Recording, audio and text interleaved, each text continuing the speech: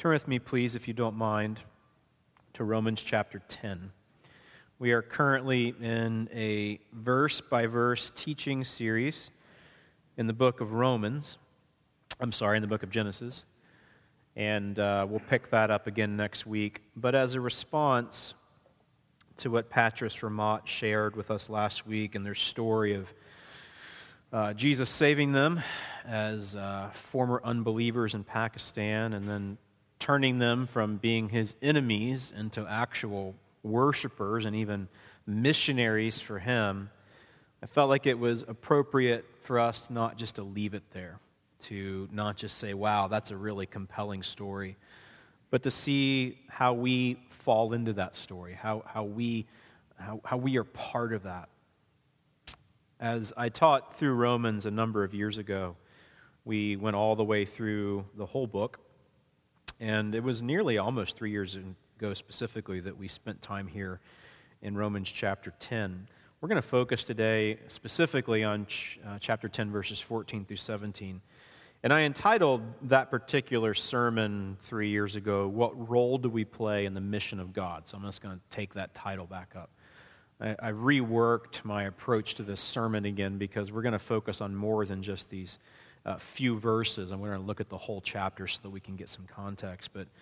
But I felt like as a response to what we heard last week that it's appropriate for us to spend a week and say, okay, that's a great story, but what about us?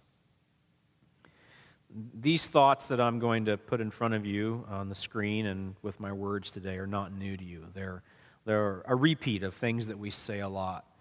But we're a lot like our own children in the sense that we need repetition. You know what it's like with your kids. This is a really good analogy for us.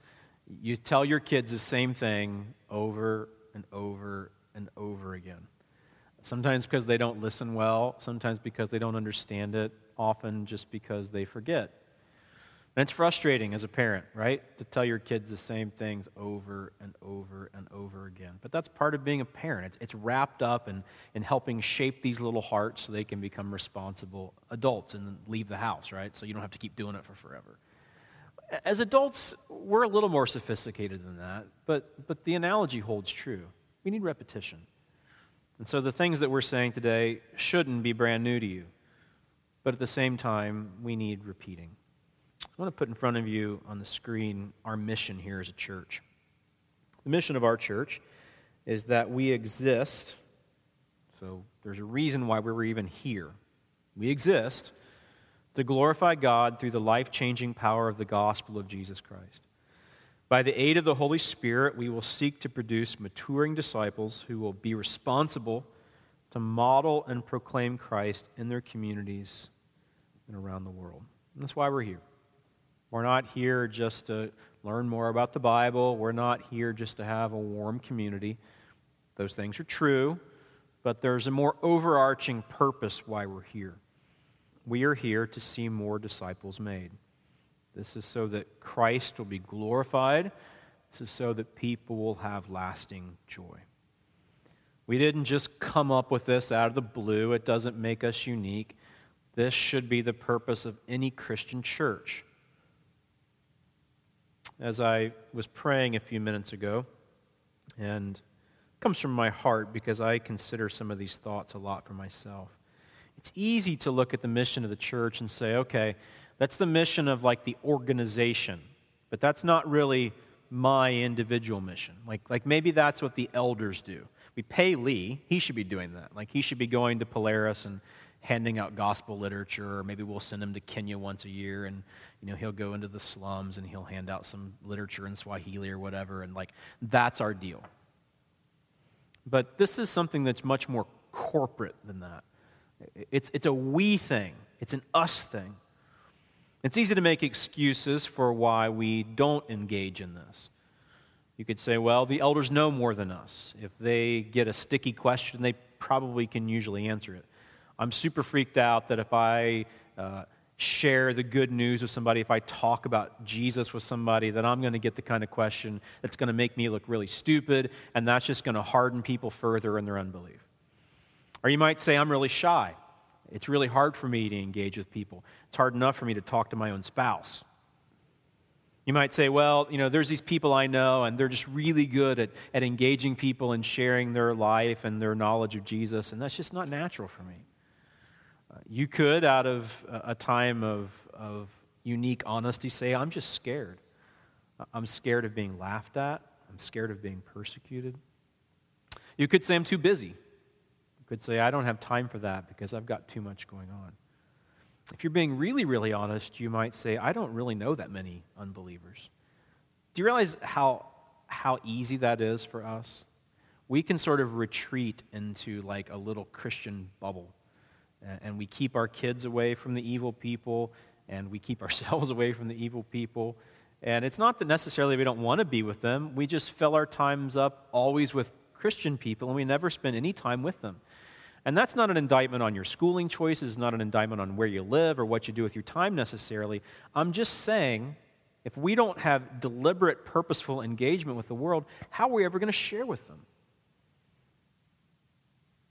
These and many more reasons are sort of the underlying obstacles we have in engaging in this corporately.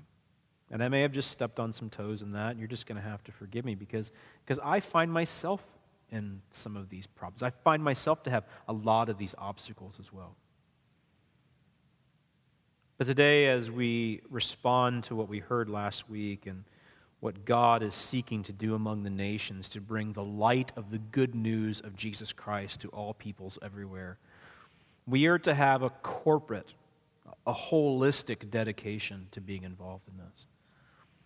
It's going to be true that there's going to be people that you know, Christians you know, people in this church family who know the Bible better than you. They may well be more able to articulate deeper theological things. They may be a little bit more equipped to handle difficult questions. That's true. It may well be that you're not the most engaging person in the world. You may wish you had your brother or your sister's gift, where it's just easy for them to get to know anybody, that they never met a stranger. You may wish you were like that. But the reality is, wherever you're at in your giftings, wherever you're at in your current level of maturity and understanding Christian doctrine, you have a responsibility to engage the world around you with the life-giving, exclusive gospel of Jesus Christ.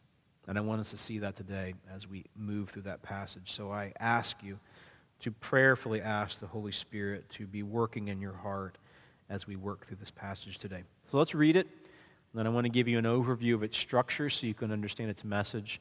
Then I want to talk about some ways that we can respond to it practically. So this is God's word. Brothers, Paul says, my heart's desire and prayer to God for them, and he's speaking of the Jews here, is that they may be saved. I bear them witness that they have a zeal for God, but not according to knowledge. For being ignorant of the righteousness that comes from God and seeking to establish their own, they did not submit to God's righteousness. For Christ is the end of the law for righteousness to everyone who believes. For Moses writes about the righteousness that is based on the law, the person who does the commandments shall live by them. But the righteousness based on faith says, do not say in your heart, who will ascend into heaven, that is, to bring Christ down, or who will descend into the abyss, that is, to bring Christ up from the dead. But what does it say? The word is near you in your mouth and in your heart, that is, the word of faith that we proclaim. Because if you confess with your mouth that Jesus is Lord and believe in your heart that God raised him from the dead, you will be saved. For with the heart one believes and is justified, and with the mouth one confesses and is saved. For the Scripture says, everyone who believes in him will not be put to shame. For there is no distinction between Jew and Greek. The same Lord is Lord of all. The idea is all peoples, all nations, bestowing his riches on all who call on him. For everyone, all kinds of people everywhere, everyone who calls on the name of the Lord will be saved. But how are they to call on him in whom they have not believed?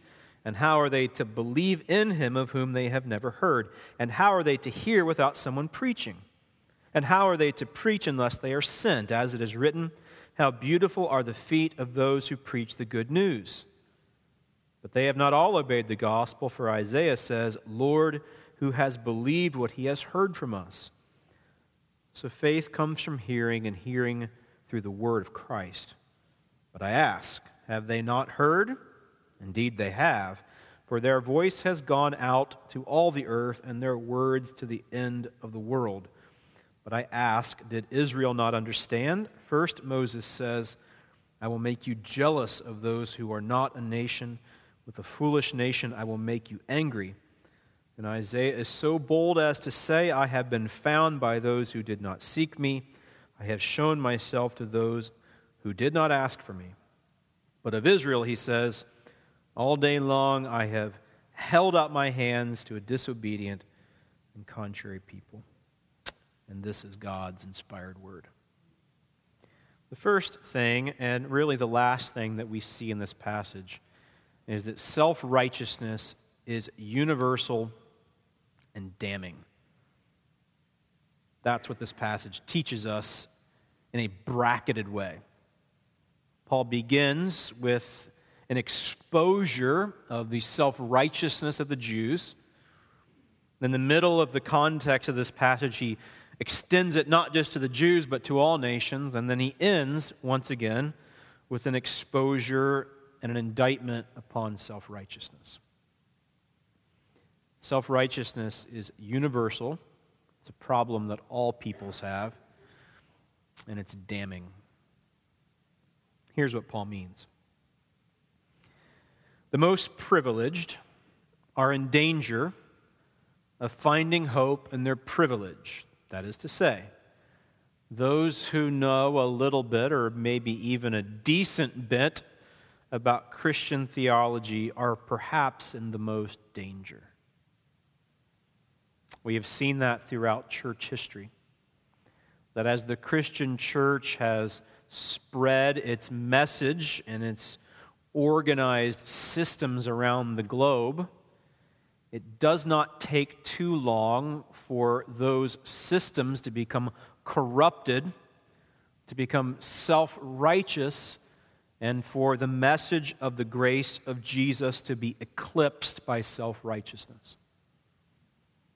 It has happened for hundreds and now thousands of years, and it is happening to this day. I was talking to the Ramats, Patrice and Naomi, the other day over lunch, and they're still learning what America is like.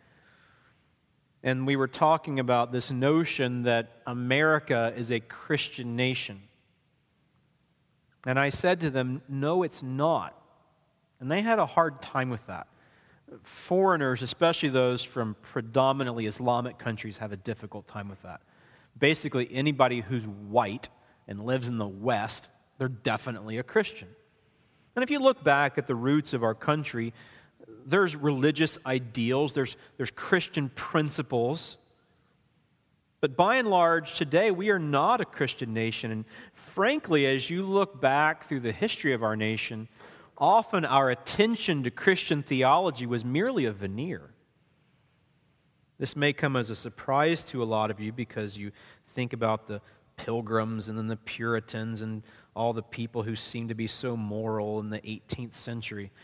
But do you know that at the latter portion of the 18th century, something like 70% of the people who lived here in the colonies had never darkened the door of a church? The illegitimate birth rate was just as high then as it is now. It's sort of a facade, a bit of an illusion that America has really ever been a Christian nation. Now, your little band of initial pilgrims they fled here because of that. But as the colonies took shape, we had religious sort of Judeo-Christian ideals. And there have been periods in America through awakening and revival that maybe Christianity has permeated the culture a bit more. But as we look at our culture now, which is increasingly becoming post-Christian, It would be a stretch to say that we are a Christian culture. We are headed in the direction of Europe. Western Europe, which was the seedbed of the Protestant Reformation, where the gospel exploded and churches were planted and people were transformed. If you go to the major metropolitan centers of Europe today, you are hard-pressed to find a church that preaches the gospel. We're still a lot better off here, thanks to God. But by and large, our culture is not Christian, and we find ourselves in increasing hostility against the culture.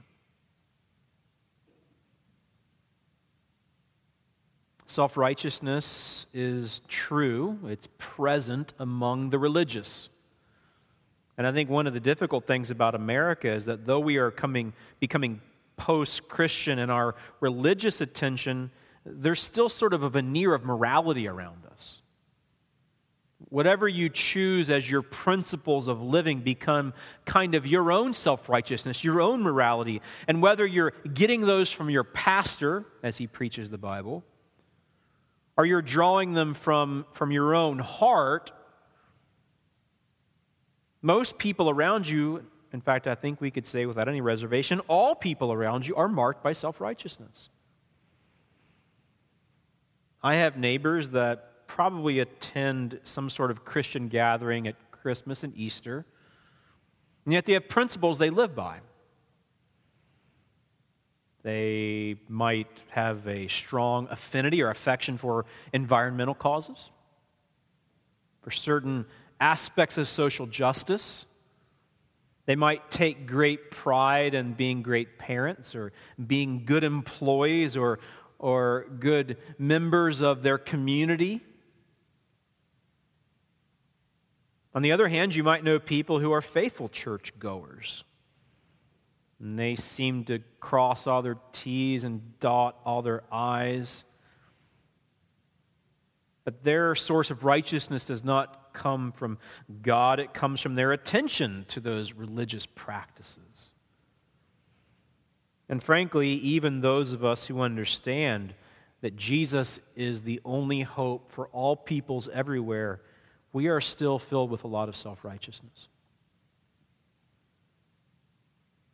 Whatever you find your identity in, that's where you think your righteousness comes from. If your identity is based upon being a godly wife, a loving husband, a great father, a good employee, a good boss, a faithful friend, athletic, kind, being a good servant. And all those things I just mentioned are good things. But if you find your identity, if you want people to see you through the lens of those various things, and even more importantly, and this is really where we get down to the brass tacks of the whole deal, if you think God accepts you on the basis of any of those things, you are finding your identity in them, and you are self-righteous. The Jews were like this. And Paul says that here in this text. They have a zeal, but it's not according to knowledge, Paul says in verse 2. That is to say, they're religiously zealous, but they're not pursuing the righteousness that only God can give them. They're trying to earn it through their efforts. And he calls them ignorant, and he says that they are unwilling to submit to God's righteousness that comes through Christ. In fact, God has been pursuing them. We find at the end of the chapter, he has held his hands out to them now for millennia, and yet they still don't submit to him. They seek to earn his favor through their behavior.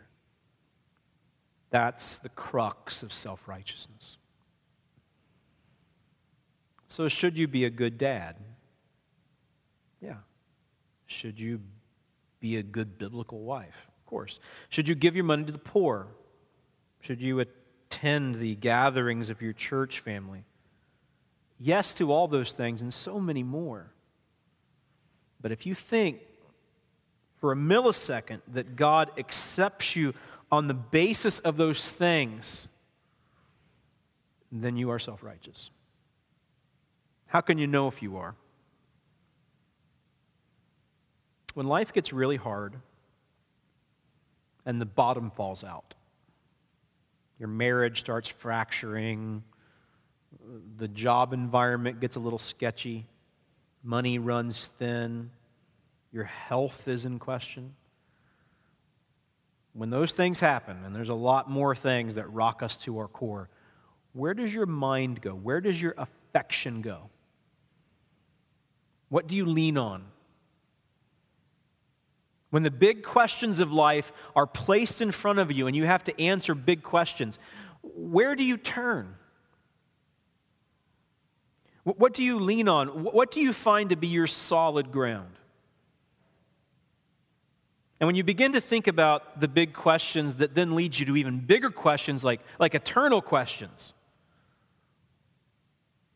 like people are failing me, this world is not satisfying, there's got to be something better. Is there? Is there a God out there? And will He accept me? And on what basis? I hope He sees that I do good things for people. I hope He sees that I try to obey His principles. I hope that He sees that I'm a good person. No, I know I'm not perfect, but I'm pretty good. I try most of the time. Sometimes. Well, not all the time. It's hard. That's self-defeating, you see. Because when it really comes down to it, we know we're not that good.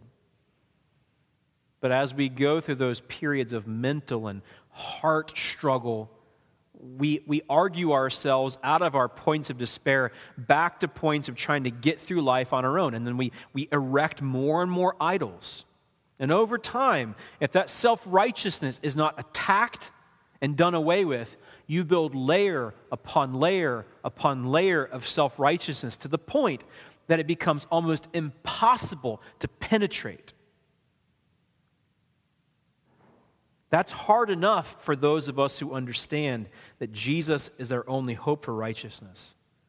It's impossible to overcome for the world around you who does not understand the gospel of Jesus.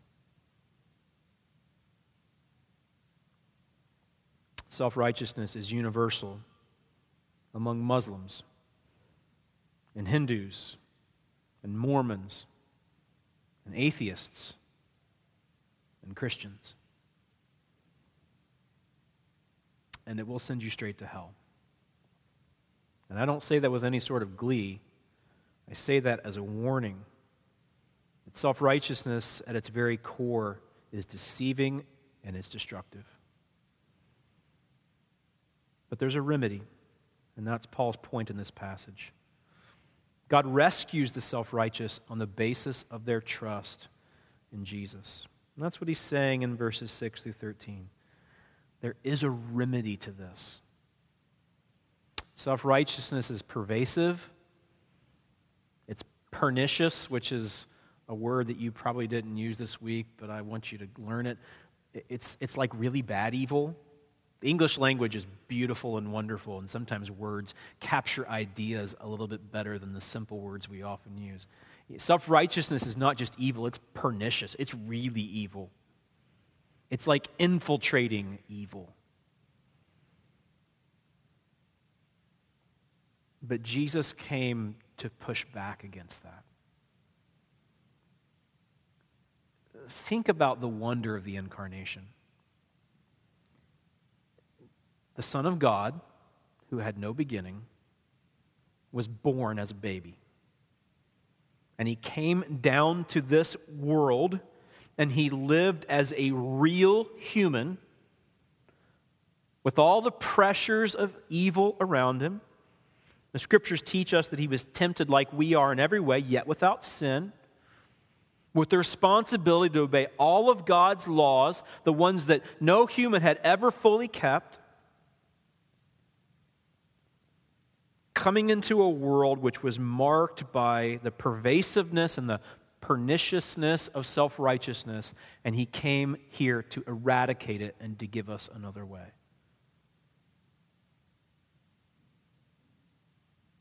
Jesus was not self-righteous. Jesus was righteous. And he came to share his righteousness with the self-righteous. When Paul here says in this text in verse 6, and this is a little tricky, this comes from Deuteronomy chapter 30, an Old Testament reference. When he says, do not say in your heart, who will ascend into heaven, that is to bring Christ down, or in verse 7, who will descend into the abyss, that is to bring Christ up from the dead. I won't get into all the details of this, but basically what he's saying is, people think it's really, really hard to come to God. That's what the self-righteous think. They've got to work their way to God. And deep down, they know it's hard. And perhaps in their quiet moments, they know it's impossible. Conversely, verse 8 says, but what does it say? What does the Scripture say? What does the gospel say? The word is near you, in your mouth and in your heart. That is the word of faith that we proclaim. In other words, Jesus did not keep himself from us. Jesus did not hold us to standards we could never keep, and if we didn't keep them, promised to damn us. He took on flesh to come be with us. He became Emmanuel, which means God with us. John the Apostle says in the first chapter of his gospel that Jesus literally came and tabernacled with us. He spent time with us. He set up shop here. He became a man to save men. The righteous came to rescue the self-righteous. And as difficult as this is to understand, it is a gift that is right in front of us. So how is a person saved? Perhaps we should answer the question first, saved from what? Saved from sin, yes, and its stronghold on us. Saved from frustration, yes, because a life apart from God's design for us is frustrating. But ultimately, we are saved from God. The one has the authority to cast body and soul into hell. That's what Jesus saves us from. In fact, if you think about it, this is some of the irony of the Christian gospel. Jesus saves us from himself. That's beautiful. How do you appropriate that? How do you make that your own? According to Paul here in this text, you have to believe it, and then you confess it. What's that mean? I think traditionally in Western Christianity in particular, we've turned this into like an event. There's some moment where you pray a prayer and there's certain words you have to say, almost like some sort of magic prayer. And usually you need to be 7 and you need to be on your knees in your PJs with your mom, with her Bible open by your bed next to like Raggedy Ann and Andy, because that's what was popular when we were kids. Now it's like Pillow Pets. And then the kid prays a prayer and they, get some sort of certificate when they go to Sunday school the next week. And then they're Christians for the rest of their lives and everything's great. And just to make sure you write it in their new baptism Bible. You put the date down so they never forget. That may be how you were converted. My story was kind of like that, and I think it was genuine. But too often what we do whenever we look at that as sort of the basic structure of Christian conversion is we turn it into an event. The prayer saved us. Our mom saved us. The church saved us. The method saved us. And that is not what this passage is teaching. The real question is, who saves us? It's the one who came to us.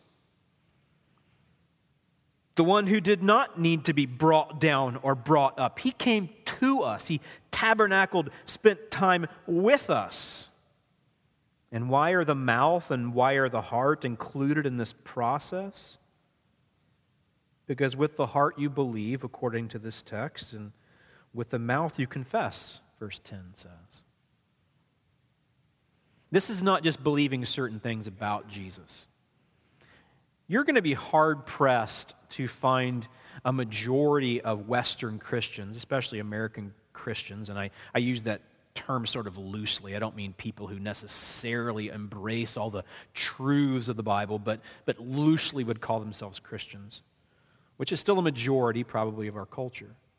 You're going to be hard-pressed to find most of those people rejecting the basic elements of the Bible. In other words, most people in our country are going to say that there was a guy named Jesus, and he was crucified, and maybe he even did get raised from the dead by some distant deity. And he taught us a lot of good things, and he sent his messengers out, and they had certain things that we needed to hear. A lot of people around you that may never go to church and maybe have a lot of struggles in life, they might assent to those basic facts. That's not what we're talking about in belief here. In fact, sometimes the word belief is an unhelpful word for us. It's not just believing certain things about the Bible. It's much more than that. It's the idea of trust, of rest, of giving yourself over to these things, of banking on them, of staking your claim on them. And I think that's why it goes beyond just believing it in your heart. It comes to the point of confession, which is more than a prayer in your pajamas with your mom by your bed whenever you were in primary school. I think Paul's point here is when you confess it, you're making a statement. You're saying to the world around you, I'm banking on this. More specifically, I'm banking on Jesus. He's my only hope. So what's true of the world around you? What's true of your heart and mine? That we are infected with a disease called self-righteousness. Believing mistakenly, but with great fervor, that if we work hard enough and if we're good enough people and we're kind and we're nice and we give to UNICEF or UNESCO or some sort of other thing out there and help the poor and help the needy and do nice things for our neighbors and hang out with the Elks Club or the Shriners or whatever the case may be, that somehow God will accept us on the basis of all that. But the message of the gospel cuts right through that. Salvation from God is possible because God offers us himself. And that's what the cross was. The cross is God offering himself for us so that he didn't have to destroy us. Think about what Jesus did on the cross. Through no fault of his own, because he didn't break any of God's laws, Jesus, the Son of God, hung on a tree and took the wrath that we deserved. The cross is a great place of substitution. We deserve that wrath, but Jesus took it. But he didn't stay dead. He was raised up. And now, as a living Christ, the eternal Son of God, the Lamb of God who takes away the sins of the world, he offers himself to us as the antidote to the disease of self-righteousness. And you don't have to drum this up with great religious fervor. It is open and available to you today if you will trust him. Not just believe certain things about him because he was a great healer or a nice guy or a good teacher or he was sacrificial and you like that aspect of Jesus. But will you bank on him? Will you trust him? Will you rest in him as your only hope? And then will you say it? Maybe in prayer, maybe out loud, but as a way of saying, this is my only hope. That's what confession looks like. Jesus is my only hope. He's the antidote to my evil and pernicious self-righteousness, which would lead me to hell. But you see, Paul doesn't stop there, because this is not just something to be taken in, gazed upon, adored, and never shared. Verses 14 through 17 help us understand that when it really comes down to it, the gospel is God's hope for the nations, and we must get it to them. If self-righteousness is universal, if it's a universal problem, God has provided a universal antidote. I like to watch movies that are full of calamity. So, like there's these movies out there where there's some horrible disease which infects the planet, like some super flu. And this group of scientists somehow escapes to a secret lab, and just in the nick of time, they're able to come up with an antidote and then find some factory somewhere, like in the middle of the country, and then they reproduce all these vaccines, and then they get it to the world like through airdrops from the UN. Or like maybe there's a zombie apocalypse, but it's like a curable zombie apocalypse. Some of the best movies are like this. And so you've got this guy, and not only is he a great scientist, somehow he becomes a great marksman as well. And he's able to stay alive long enough by killing like the evil undead, where he can also get into his laboratory and then produce this vaccine or whatever, and then produce it in a mass way, and then get it to the world, and then everybody goes from like being a zombie to being rescued. I love movies like that. You feel the pressure. You feel the angst of society unraveling. And you look around you and you think, all hope is lost. This full of darkness. Humanity's coming to an end. But you've got this little sliver of hope that maybe it could be undone. And of course, all those movies get to the point where it's just about to like completely come undone, right? Like that amazing like Navy SEAL scientist, whatever, he almost dies like 3 times, but somehow he hangs on to the end. And the really good ones, he's like a martyr too, and like he at the very end like hands it off to somebody who's going to get it to the rest of the world. We like those stories. I think one of the reasons that stories like that resonate with us is because that's like reality.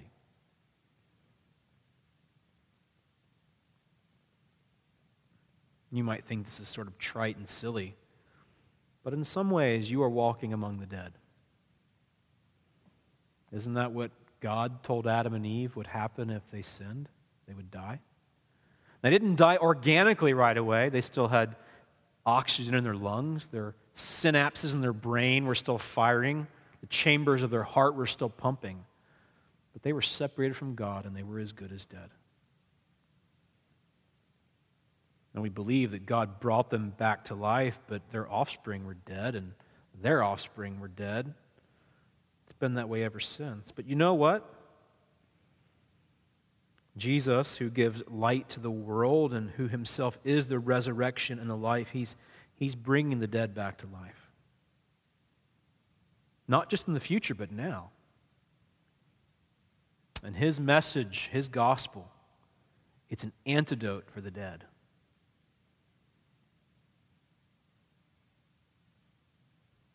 When the Navy SEAL scientist sees calamity around him at great personal cost, he gets what is needed to those who desperately need it most, that they might be rescued. But we don't have to manufacture it. We've got it. Anybody who has any sort of compassion for fellow humans will not hoard such a vaccine, but they will get it to those who desperately need it. And that's like what it is to be a person who shares the good news of Jesus.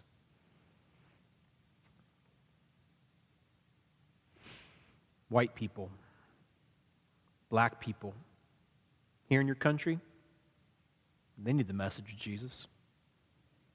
I find it increasingly hard to share this message with Americans because they seem to have competing gods that are hard to keep up with. It's hard to keep up with people who have plenty of money and plenty of sex and plenty of other kinds of things. It's hard to keep up with gods like that. And in a sense, though they might bristle at this indictment or this diagnosis, to keep our medical analogy going, they are self-righteous. And you have something to say to them. It's not just your fellow Americans, it's the world all around you. Jews and Greeks, all peoples, of all religions, everywhere.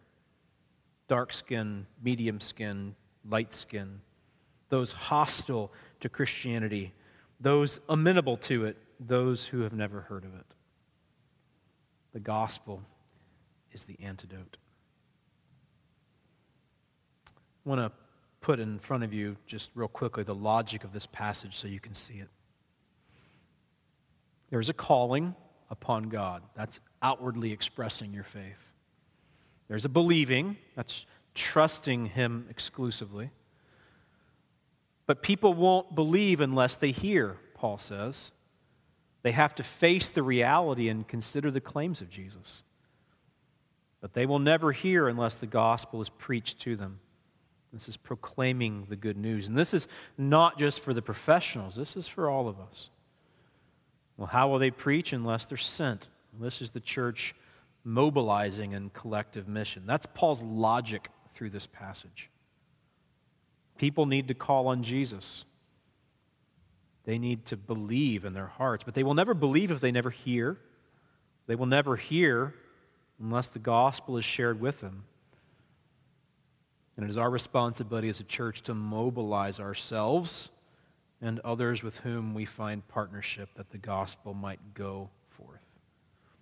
What's the result of all this? God will save people from all nations. Notice, I do not say God will save all people. We know that's not the case. But God will save people from all nations.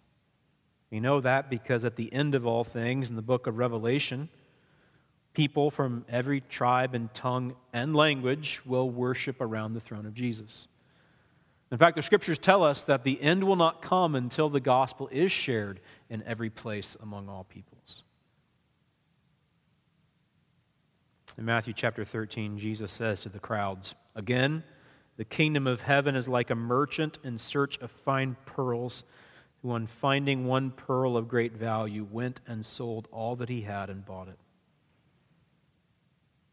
It was valuable enough that he made it his own at great personal cost because of the surpassing treasure he would gain. You have this treasure, but you should not hoard it. You should share it. Does the world understand the love of God? I don't think they do. Luther said about 500 years ago, "The slender capacity of man's heart cannot comprehend the unfathomable depth and burning zeal of God's love toward us." That's the opposite of self-righteousness. This is the only thing that can overcome self-righteousness. And you must proclaim that, and you must embody that. We'll talk more about that in just a moment as we close. At the conference this past week, Piper said, "If you have any strength left in your church, give it to the nations." And by God's grace, that's what we will do here. So one more time through the passage. Self-righteousness is universal and damning, and that should scare you. Secondly, God rescues the self-righteous on the basis of their trust in Jesus, and that should take away your fear, because Jesus is your hope. And as you find Him to be your rescuer, you have a responsibility and privilege to take the antidote of the disease of self-righteousness and get it to the nations, here and abroad. How do we respond to this? A few things. First, we must know and love people. We must purpose to understand human nature, tendencies of people. Here's what I mean. If you're going to be able to help people, if you're going to be able to engage with them, you've got to understand them. Which means that you can't just float through life.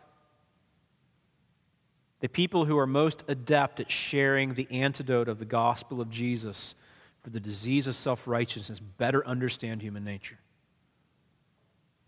And then you can engage with people.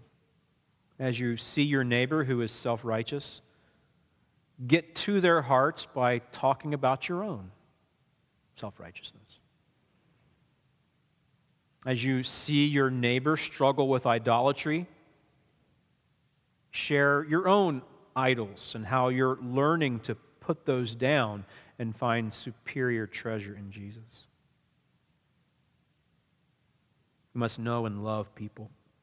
They are our fellow humans, and they desperately need Jesus. Those who are the best evangelists know people and love them. It means you've got to engage with people. Some of you may need to reorganize your priorities so that you're engaging consistently with people with whom you can share the antidote of the gospel. It's difficult to do that at work. Nationwide and Chase and Huntington and wherever else you work, they don't pay you to be an evangelist. That's not in your job description. Now, you might have an opportunity to do that over lunch or some kind of gathering, but you've got to find ways to provide time where you can do this. You may need to reprioritize some of your schedule in life, which might really cost you something. But then as you engage people, you've got to get to know them in a relational point of view and love them. Secondly, we must be ever growing in our understanding of and appreciation for the gospel. Self-righteous Christians hold little appeal for the world. Here's what I mean. You better be seeing that the gospel is your only hope, not just when you were 7 in your PJs, but today, because you will naturally drift back into self-righteousness, comparing yourself with other people, posturing in such a way that people will think well of you, hoping that God accepts you on the basis of your performance and obedience. The gospel argues against that. And as you find your hope in Jesus, your self-righteousness is put down. And then you have something to say. But if you're self-righteous and your message is just some sort of religious jargon, you're just giving people an alternative version of what you already believe and what they already believe. Everybody's got a gospel. Everybody has their form of good news. Don't confuse people with false good news. Give them the real good news. Thirdly, we must pray, speak, sacrifice, and pray some more. There's a missionary that I highly respect in Albania. He has a very simple formula for the way he approaches the world around him. Here's what it is. He prays that God will help him to meet people and have opportunities to engage them. He goes out and he meets those people, and then he shares Jesus. So that's it. You pray, you meet people, and you share Jesus. And it's got to go in that order. You pray, you meet people, and you share Jesus. Now, you're not going to do that every day. You're not going to do that with every person. But that's what I'm saying here in this third point of application. You have to have seasons of prayer where you're ready for this, and you're begging God to bring people to you. And then you've got to speak to them. You've got to share with them, often more than once. And you've got to give up some of your rights to do that. And then you've got to pray some more. And that's true locally and it's true globally. You can't reach somebody in Pakistan with your own lips. But there's somebody that we can pay for through our own sacrifice that can do that. And then we pray for them. That's the cycle. Prayer, speaking, sacrifice, praying, speaking, sacrifice. Fourthly, we must prioritize getting the gospel to those who have never heard. Paul cared about that here in this chapter. There's a lot of people who've never heard. Therefore, they need to be preached to. And if they're going to be preached to, the ones who are going to do the preaching got to be mobilized. Later on, at the end of this book, Paul tells the Roman church he's going to go to Spain because the gospel hasn't gotten to Spain yet in the first century. Yes, we should share the gospel with the United States, but there's a whole host of people around the globe who have never even heard the name of Jesus. And guess what? There's a lot of people in Columbus now that have no concept of who Jesus is. There are 100,000 Muslims in our city now. It's kind of shocking, isn't it? And they've heard of Jesus because he's in the Quran, but they have no conception that Jesus is the Son of God who gave himself for them, and he's their only hope for righteousness. So we prioritize getting the gospel to those who have never heard or understood. Then lastly, and we'll close, some should go and some should stay. I close with this because I want this to rest on you. Most of you will stay here in the United States, and you will have the responsibility to do those first four things. but some of you should leave. We have not yet had anybody from our church leave here to take the gospel somewhere among people who've never heard. I hope that will happen. It might be for those who are seminary trained. It might be for those who are really good businessmen. In fact, the portion of our world that's hardest to get to, you can't go if you've been to seminary, generally speaking. But you can go if you're a good banker, can go if you're an attorney, you can go if you're a small business owner, you can go if you can do mercy ministry. Some of you should go. And then some of us should stay behind and pay for you to go and pray for you to go. And by God's grace, the base of senders and enablers here will grow as well. We need that to happen as well. As Piper said, whatever resources we have, I want it to be, and I believe I know you well enough to know that you would echo these sentiments, you want it to be, that what resources we have, we give it to the nations. There's a lot of things we'll just never do here. We're never going to be super slick. We're not going to have a whole lot of amazing programs and structure here because we just think they're kind of distracting.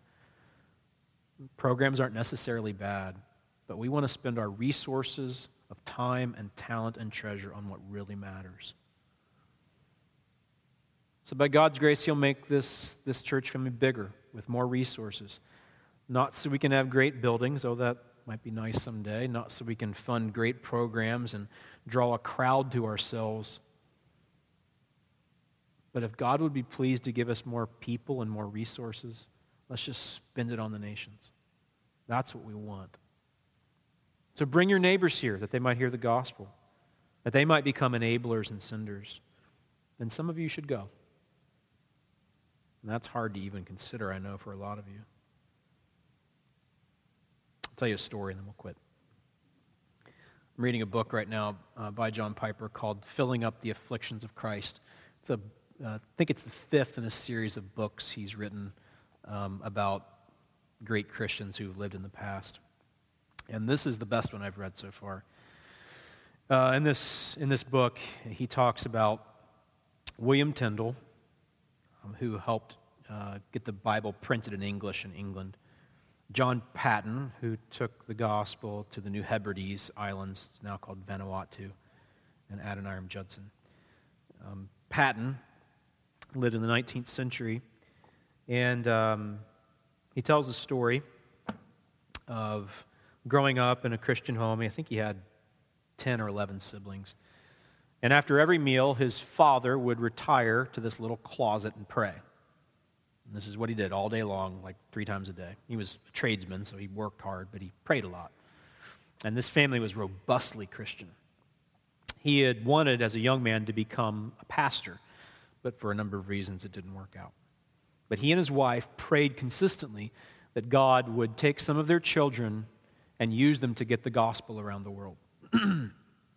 And John, being the oldest son, was fully aware of his parents' intentions. As he grew up, became an older man, he went to theological training and became a very great pastor. He started a large church in, I think, Glasgow, Scotland. And at the height of his success, he felt the call to take the gospel to the New Hebrides Islands, which were dangerous. In fact, there had been some Western missionaries who had gone to the New Hebrides and had been martyred not long before that. A lot of people around Patton said, don't do this. You'll get killed. You'll waste your life. Stay here. You have a growing, burgeoning church. You can bring the gospel to Scotland. That's what we need. And Patton considered that because he had a fruitful ministry, but ultimately he decided he needed to go to these islands. At great personal cost. Within a few months, his wife died. His child died. He was threatened again and again and again. Eventually, he left the first island, went to another, and between his time in both those islands, thousands of people who had no conception of Christianity at all, like they'd never heard of God at all, became Christians. It was an amazing transformation of that chain of islands. But as he was considering going, he finally made the decision to go. And his parents wrote him a letter. And I want to read that letter to you real quick. from this book. And when I'm finished, you can borrow this from me. Make sure I can find it here real quick. This is the letter that his parents wrote him. This is in 19th century English, so hang with me. So this is from his parents to John. Heretofore, up until this point, we feared to bias you. But now we must tell you why we praise God for the decision to which you have been led to take the gospel to the New Hebrides Islands. Your father's heart was set upon being a minister, but other claims forced him to give it up. When you were given to them, your father and mother laid you upon the altar, their firstborn, to be consecrated, if God saw fit, as a missionary of the cross. And it has been their constant prayer that you might be prepared, qualified, and led to this very decision. And we pray with all our heart that the Lord may accept your offering, long spare you, and give you many souls from the heathen world for your hire. That's what those people prayed for their kids. So I read that to you to say to you that when it really comes down to it, this life is short and the nations need Jesus. He is their only hope. Whether it's you or your friend or your children, we have the responsibility to use our resources to get the gospel to those who need it most. In doing so, our Savior receives the glory that he is due, and the world will receive the joy that the gospel of Jesus Christ alone can give. Let's pray.